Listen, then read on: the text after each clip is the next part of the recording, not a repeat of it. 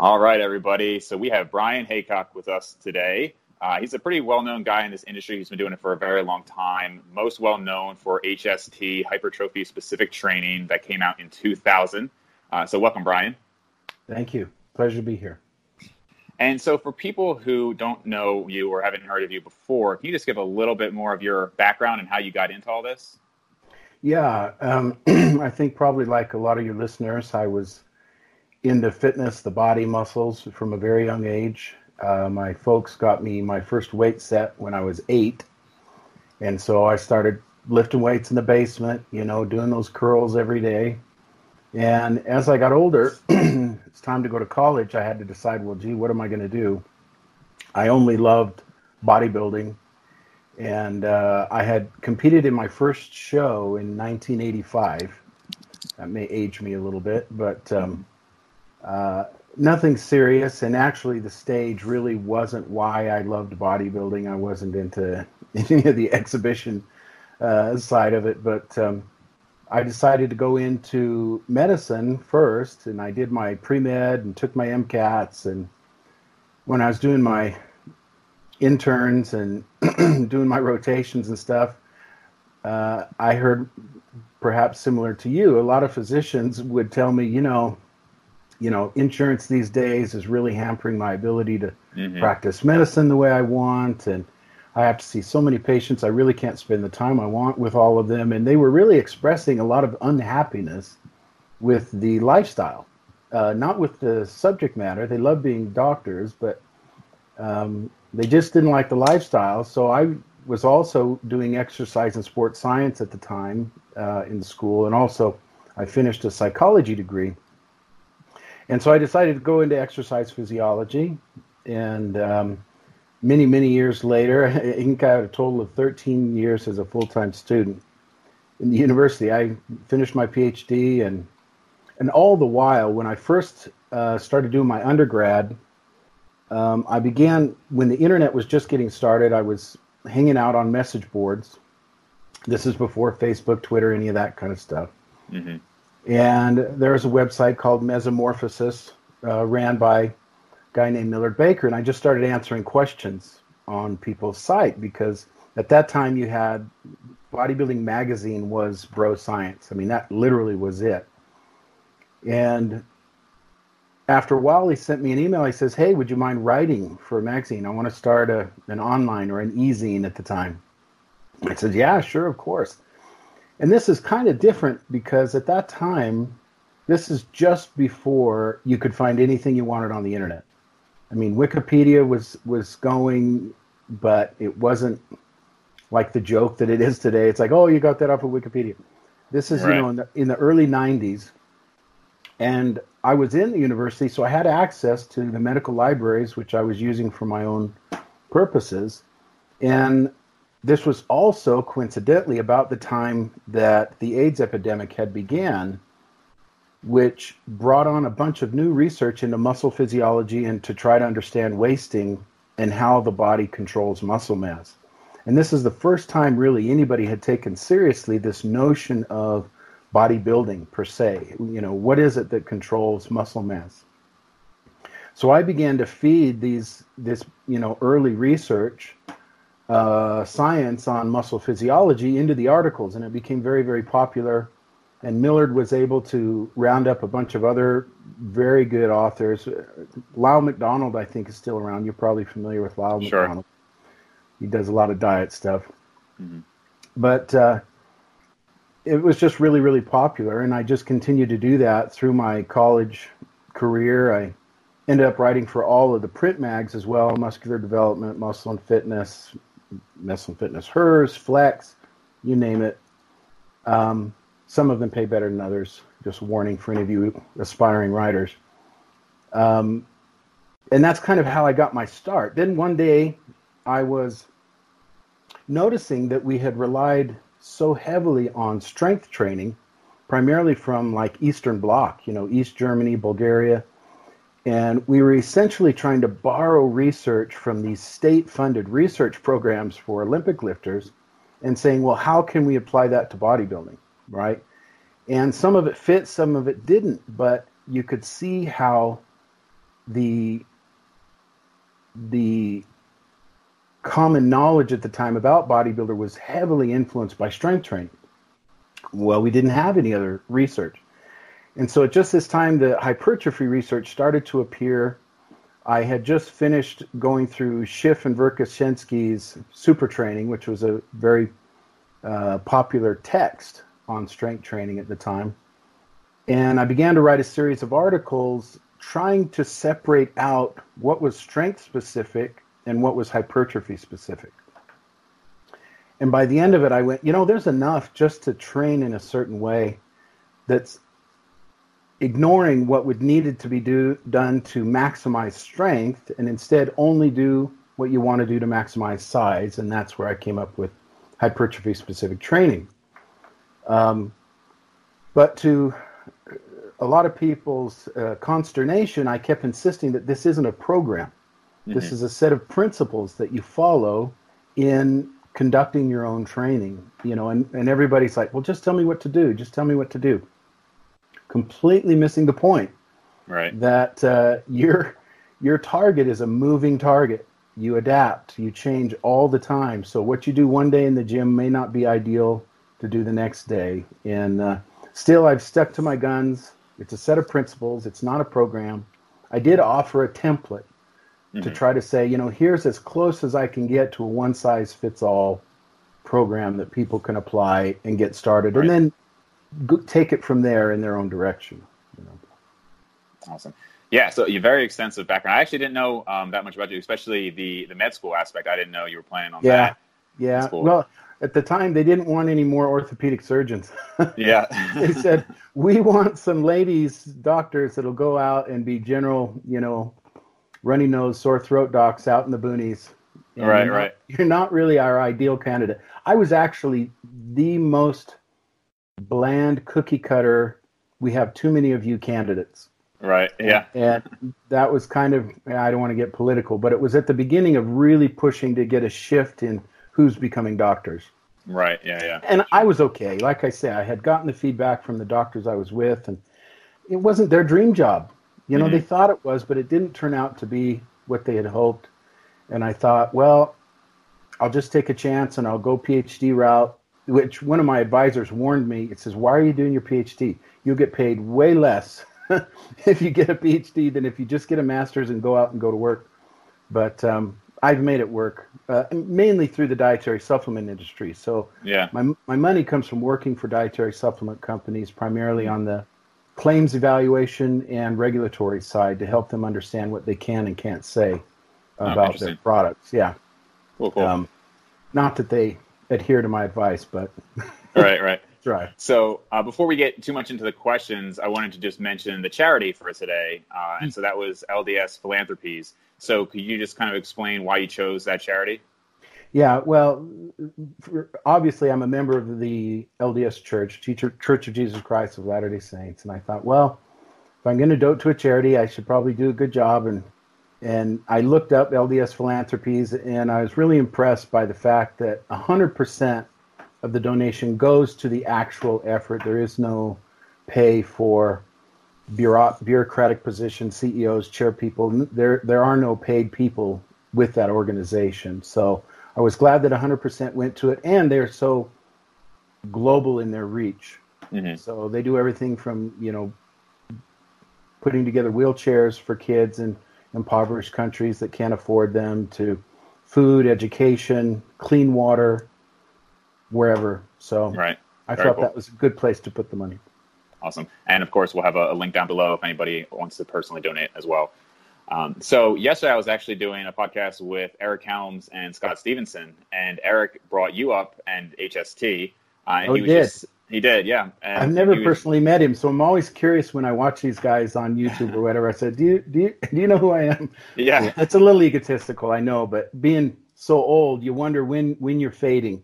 Am I fading away completely, or am I still relevant? So. Well, and we had talked about how, because you said it came out in 2000. I got into this maybe 2004, 2005. But I definitely remember, reading through the articles. I remember the webpage. I think it's still identical to how it was for the most part. And he was saying how it was just very much ahead of its time, and how the research that we've had in the last 2 to 3 years really corroborates all the stuff that you said. And just like I said, how ahead of its time it was. So I'm thank curious. you, Eric. Yeah, I'll have to send him a thank you for that. But I'm curious, given that it was put out over a decade ago, are there any significant changes in your beliefs about it compared to then? Or is it pretty much you think still the same principles would apply? Yeah. Now you mention that, and we're approaching 20 years ago. Yeah. Well, and people do ask me that question. I actually did my graduate work in blood flow restricted training. Oh. So you're familiar with that. Sure. And so we had kind of an interesting outcome.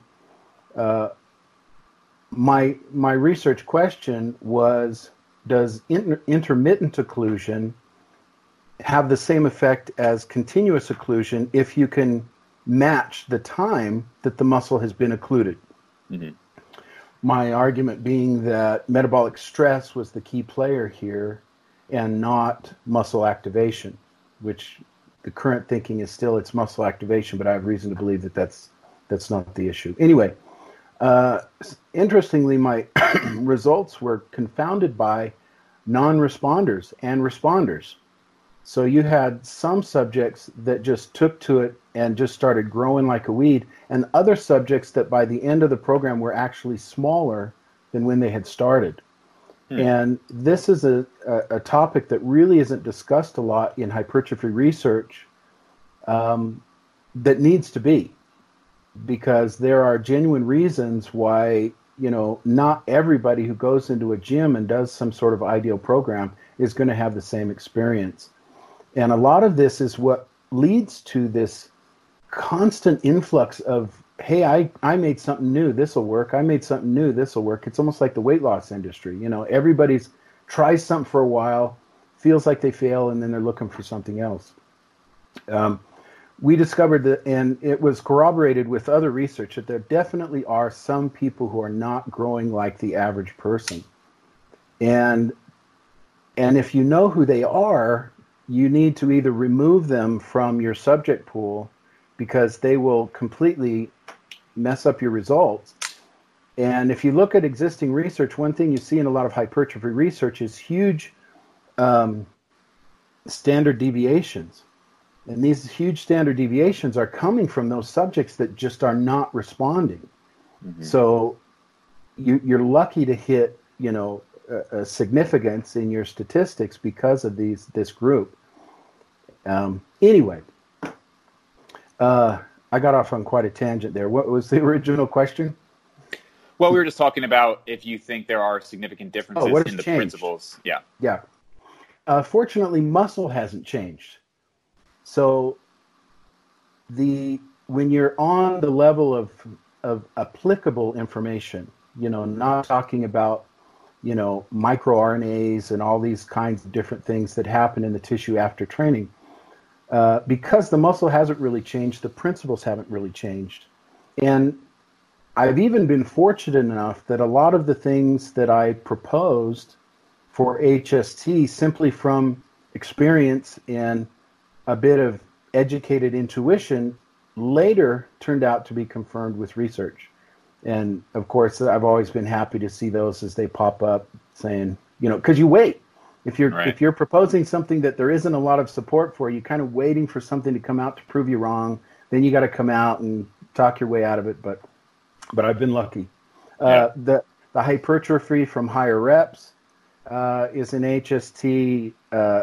Strategic deconditioning, as we may talk about in a minute, this period of letting the tissue decondition so it becomes sensitive again to the training stimulus, has been shown to be effective in research.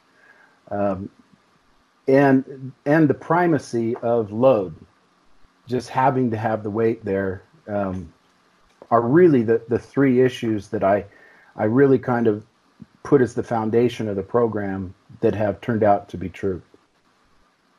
Gotcha. Awesome, man. And like you said, muscle itself hasn't changed. And I think so many people are searching for, like you mentioned before, the golden routine, that perfect thing. And I think they have to look at these principles here. I am interested to hear what you had to say there. You kind of talking about people like the mechanisms behind hypertrophy. And a lot of people, there is some debate now. Is it mechanical tension? Is it muscle damage? There's some hormonal influence. So it sounds like you maybe have a different opinion than some others. So I'd like to hear that. Well, let's start with the basics.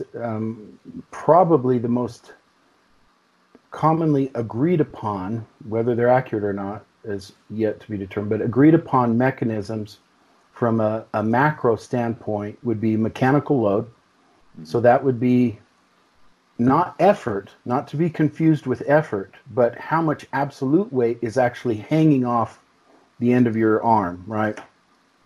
And that mechanical strain is going to translate into the tissues themselves, regardless of whether you're pulling on it or not.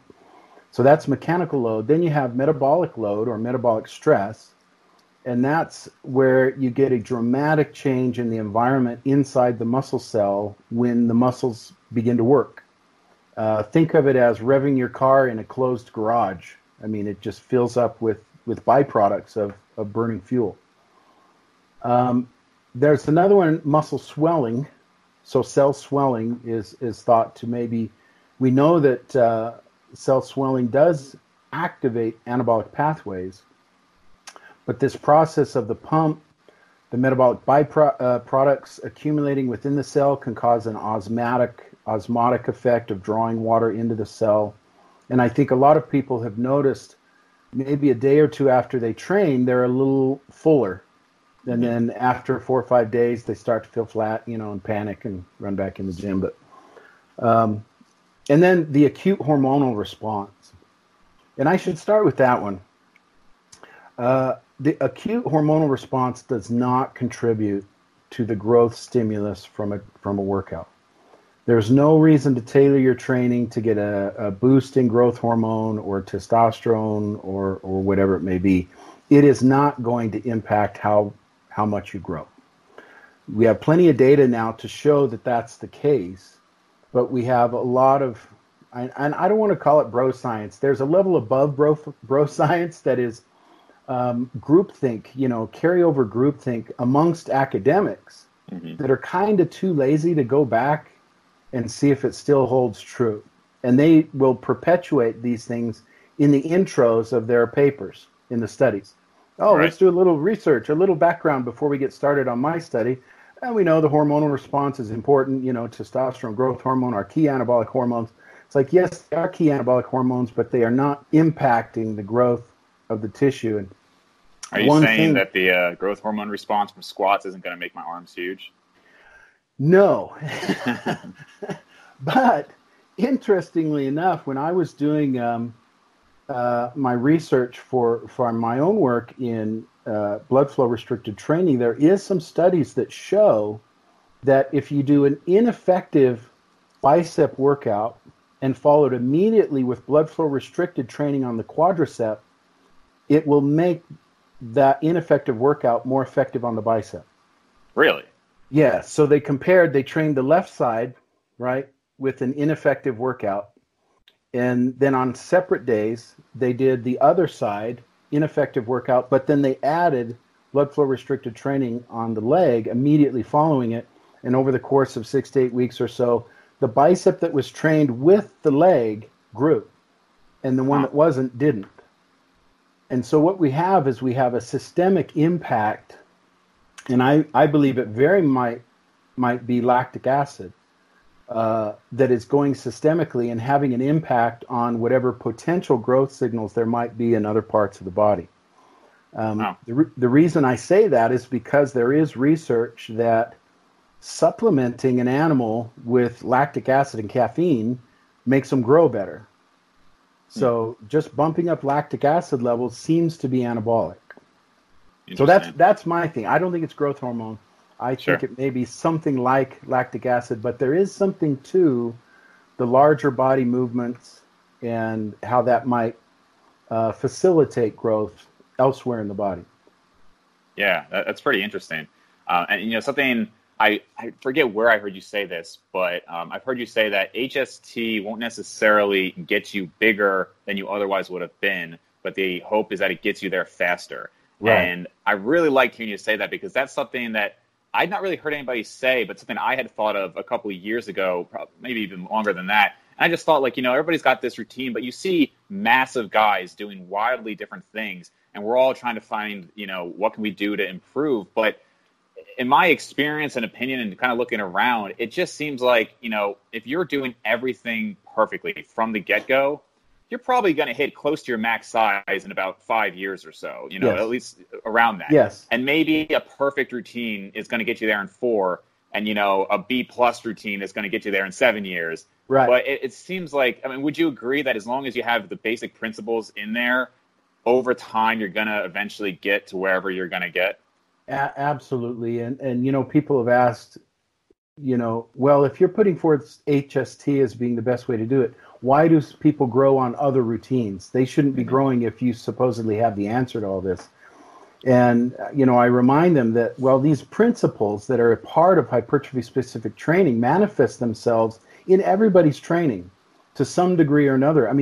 For example, everybody's lifting a weight. Mm-hmm. And it doesn't matter whether it's the ideal weight, it's going to cause some response if you're consistent. And we do also have a cap genetically to how big we're going to be able to get. And it's not just one thing. It's not just your natural testosterone levels.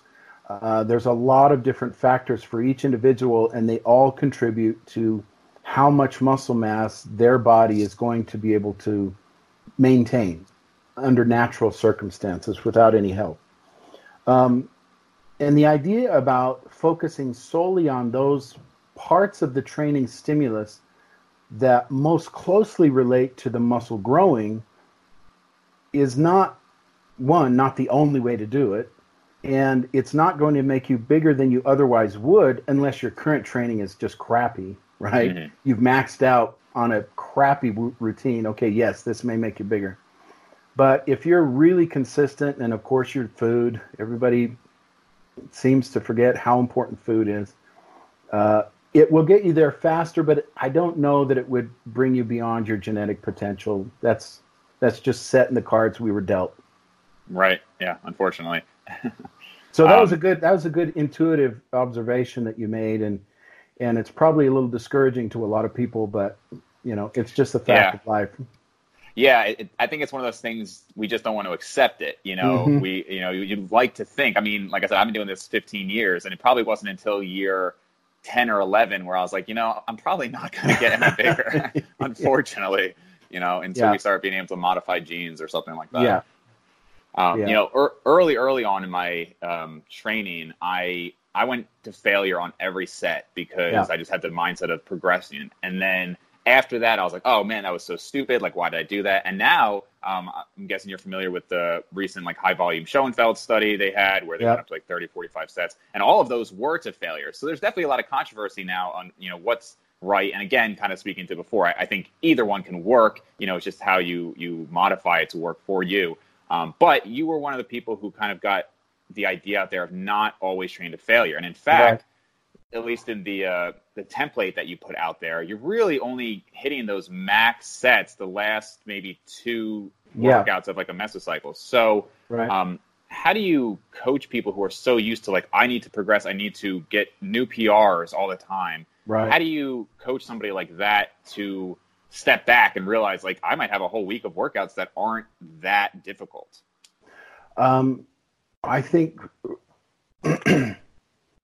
if somebody cares about their training and they're not just into this because they want abs or they want to look good for spring break or whatever, but somebody who's serious about changing and building their body, education first, and explain to them in a logical way why training to failure is not necessary.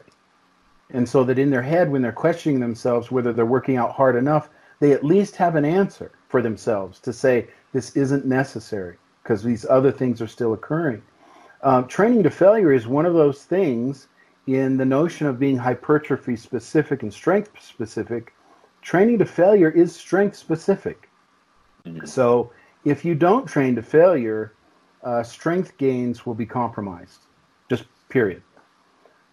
Because that stress on the nervous system specifically causes it to adapt and enhance itself, which then allows you to generate more force through your nervous system, and you've certainly experienced something related, what I would call the training age. But if you get untrained subjects and you say, okay, we're going to test your max and we want you to try as hard as you can. Well, their mind and body interprets hard as I can far sooner than somebody who's actually experienced trying as hard as they can. Mm-hmm. So they literally are incapable of generating the force that the tissue is capable of generating because of this mind. It's complicated, but they don't know how to get 100% maximum voluntary contraction. You have to practice it, and you have to train at it, And explaining to them that, one, training to failure simply means that the nervous system is ran out. It's done, right? Assuming it's not lactic acid and pain, like leg extensions burn like crazy. But also if they say, yes, but I have to have maximum activation of all my motor units. Well, then you can show them research that says, well, you have maximum activation of motor units before those motor units actually fail. They don't come in after you fail. It depends upon your level of effort, right? So if you're doing a 15 rep max, you have maximum motor unit activation usually around 11 and 12. You're using all your motor units. And if you feel, which I don't, if you feel that that's key, well, then don't worry about it. You've already got 4 or 5 reps maximally activated. You might be familiar with Borg Fagerli's method of rest pause. It's a type of always working within that maximum space. Myoreps, thank you. And that's a way of just maximizing the amount of time you're spending contractions in that, max effort space. Also explaining to them more physiological aspects like the impact of mechanotransduction. So myocytes, or muscle cells grow through a process called mechanotransduction. So then that's the process of turning an absolute mechanical effect into a chemical reaction.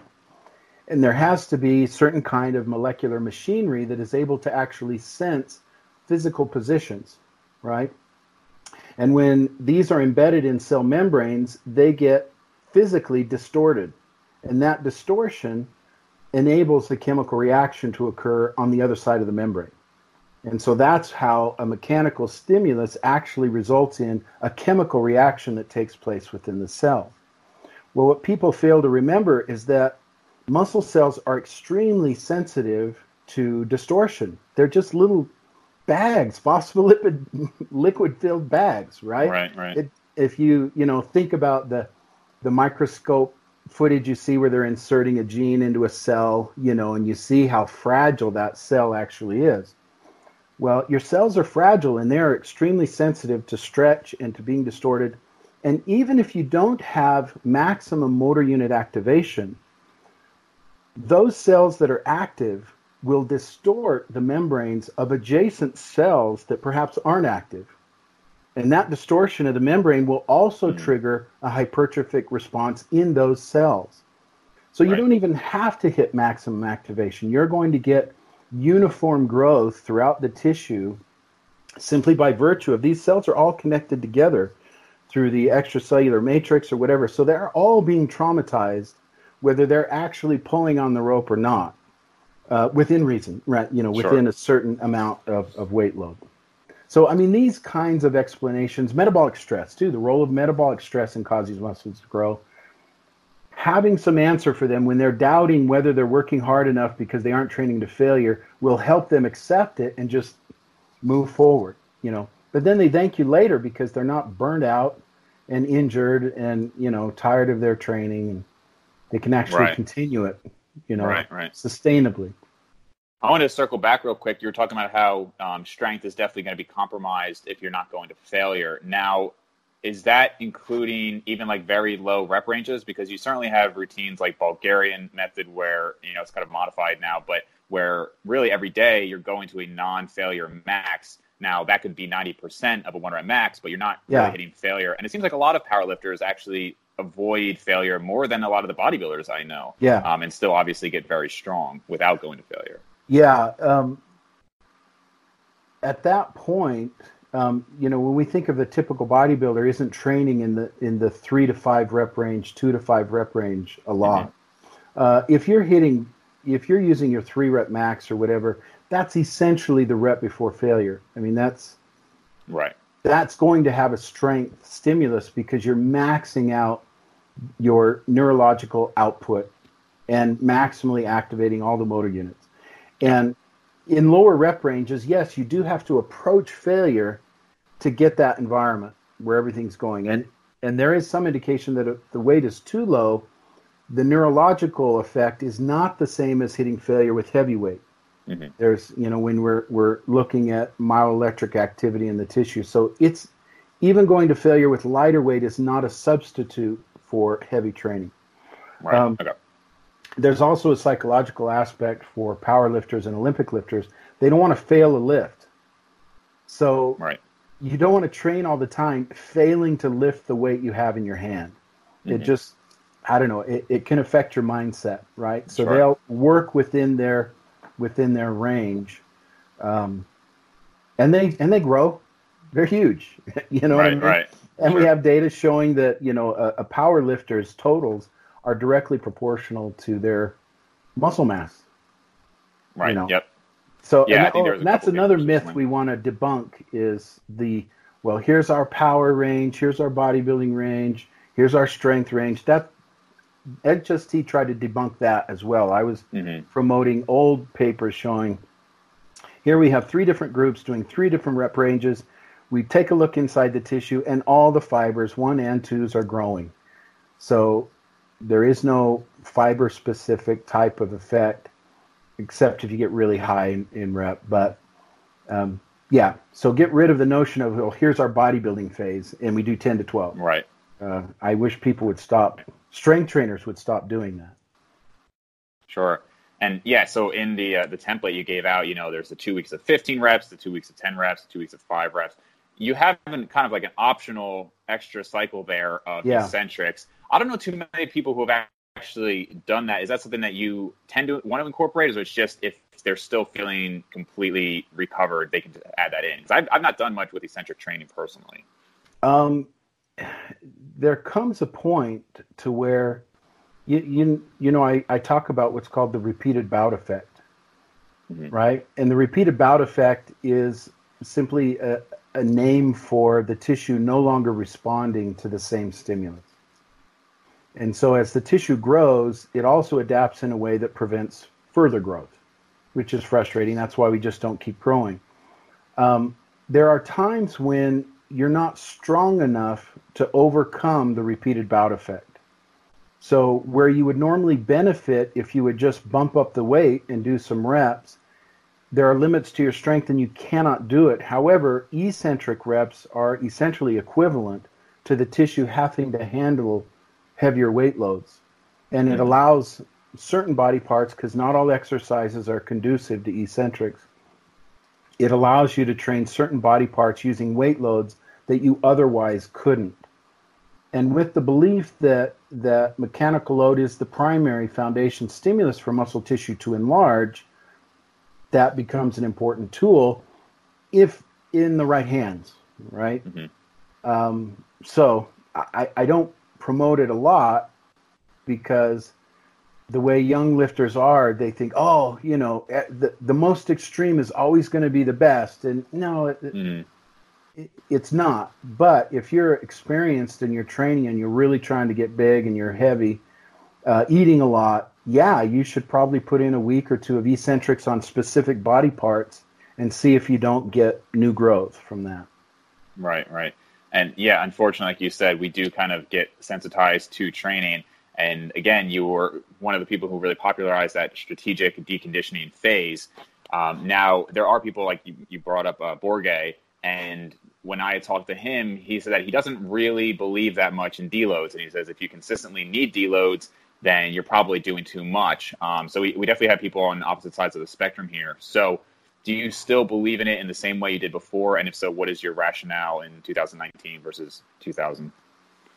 The rationale is exactly the same. The stimulus of training and loading the muscle causes two adaptive responses. One is to enlarge, to better accommodate the load, and the other one is to become desensitized to that stimulus so that the growth doesn't become unmanageable, right, for the body.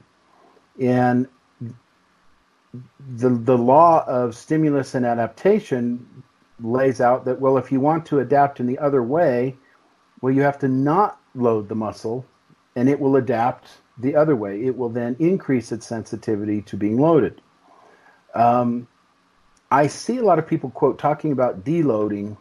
I never call it deloading. It's strategic deconditioning because you're not lifting anything.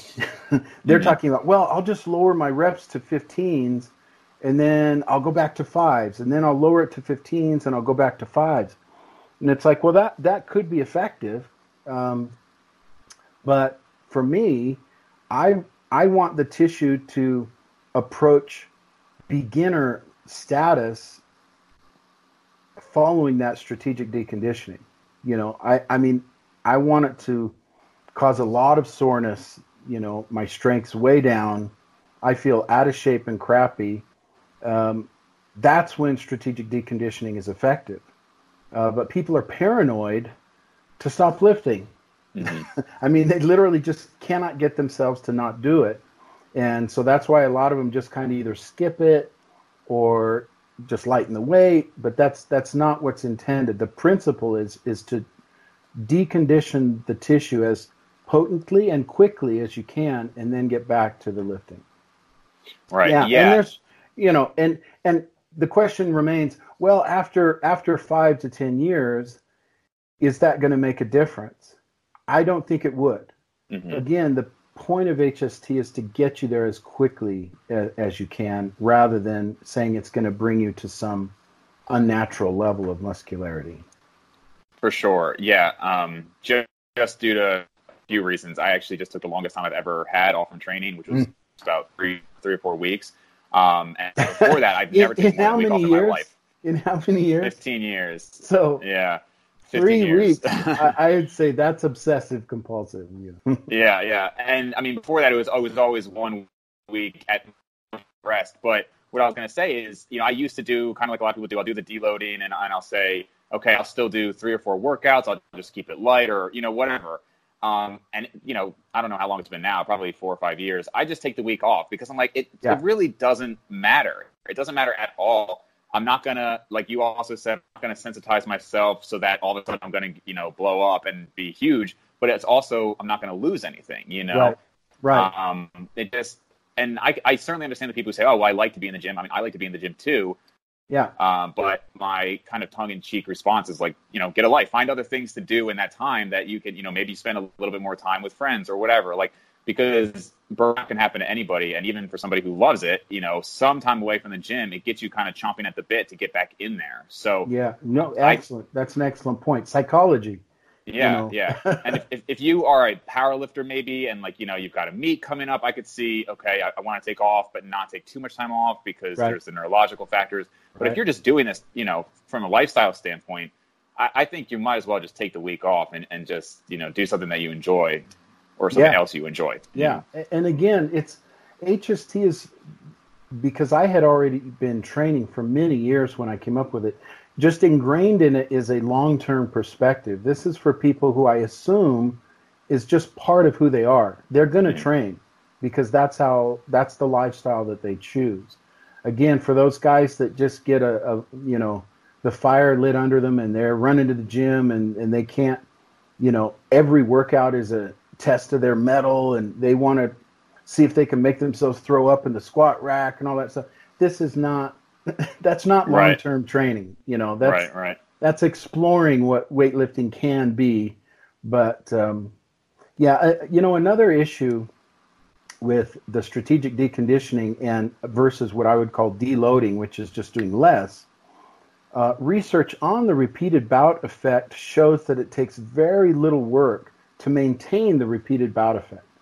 Mm-hmm. So you don't have to maintain the same level of stress to keep the repeated bout effect present. So even just a little bit of work actually is counterproductive, right? Mm-hmm. So it keeps the tissue conditioned to not grow. And what people seldom consider is, well, why don't you just stagger your upper and lower body? Let's say you're taking 2 weeks off of legs and you're still training your upper body because, you've had them staggered. So your strategic deconditioning doesn't happen for the whole body at the same time. And I know a lot of guys that would love to say when they are caught never training legs, oh, I'm deconditioning my legs. It's like, perfect. Yeah. Okay, fair enough. All right. That's funny. I've heard you somewhere say that part of that deconditioning is why when people take time off and then they come back, they have, it's almost like noob gains again, right? Yeah. And they get it. But I would think, don't you think it comes back almost even faster than noob gains? I mean, I feel like if you took, I imagine part of that is like the satellite cell proliferation. I don't know if there's other mechanisms behind it that you're aware of. Yeah, one that I've read into is there's a fiber type transition that occurs when hypertrophy happens. So, and I'm sorry, just because I'm trying to remember, I can't remember, but you have 2 A's, 2 B's, but you get a transition from essentially an inactive type 2 fiber to an active type 2 fiber, and they're slightly different.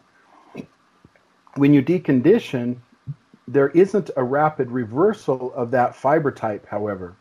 So when you start again, those fibers have already transitioned into a growth responsive fiber type. And so to me, that's a decent explanation. Other academics have called it, oh, well, there's our muscle memory, right? That's what they're interpreting as muscle memory.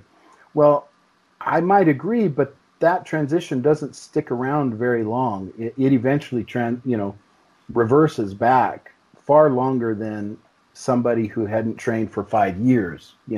That they're not experiencing that same type of effect. But there's any number of reasons that we don't know why muscle memory may be true. It could be a difference in the level of baseline ribosomes or, like you say, satellite cell levels. But there has to be something on site that allows growth to be more efficient to experience what you explained as this, growing faster when you come back. Right. Cool, man. So I kind of like to have like an actionable step for people from the interviews. So if somebody's listening to this and they are in that stage where they can really take advantage of better training, they're kind of stuck in like the bro split, bro training now, what would you say is their first step to kind of get on the more scientific approach? Would they just jump into maybe that HST template, or how would they go about kind of transitioning there?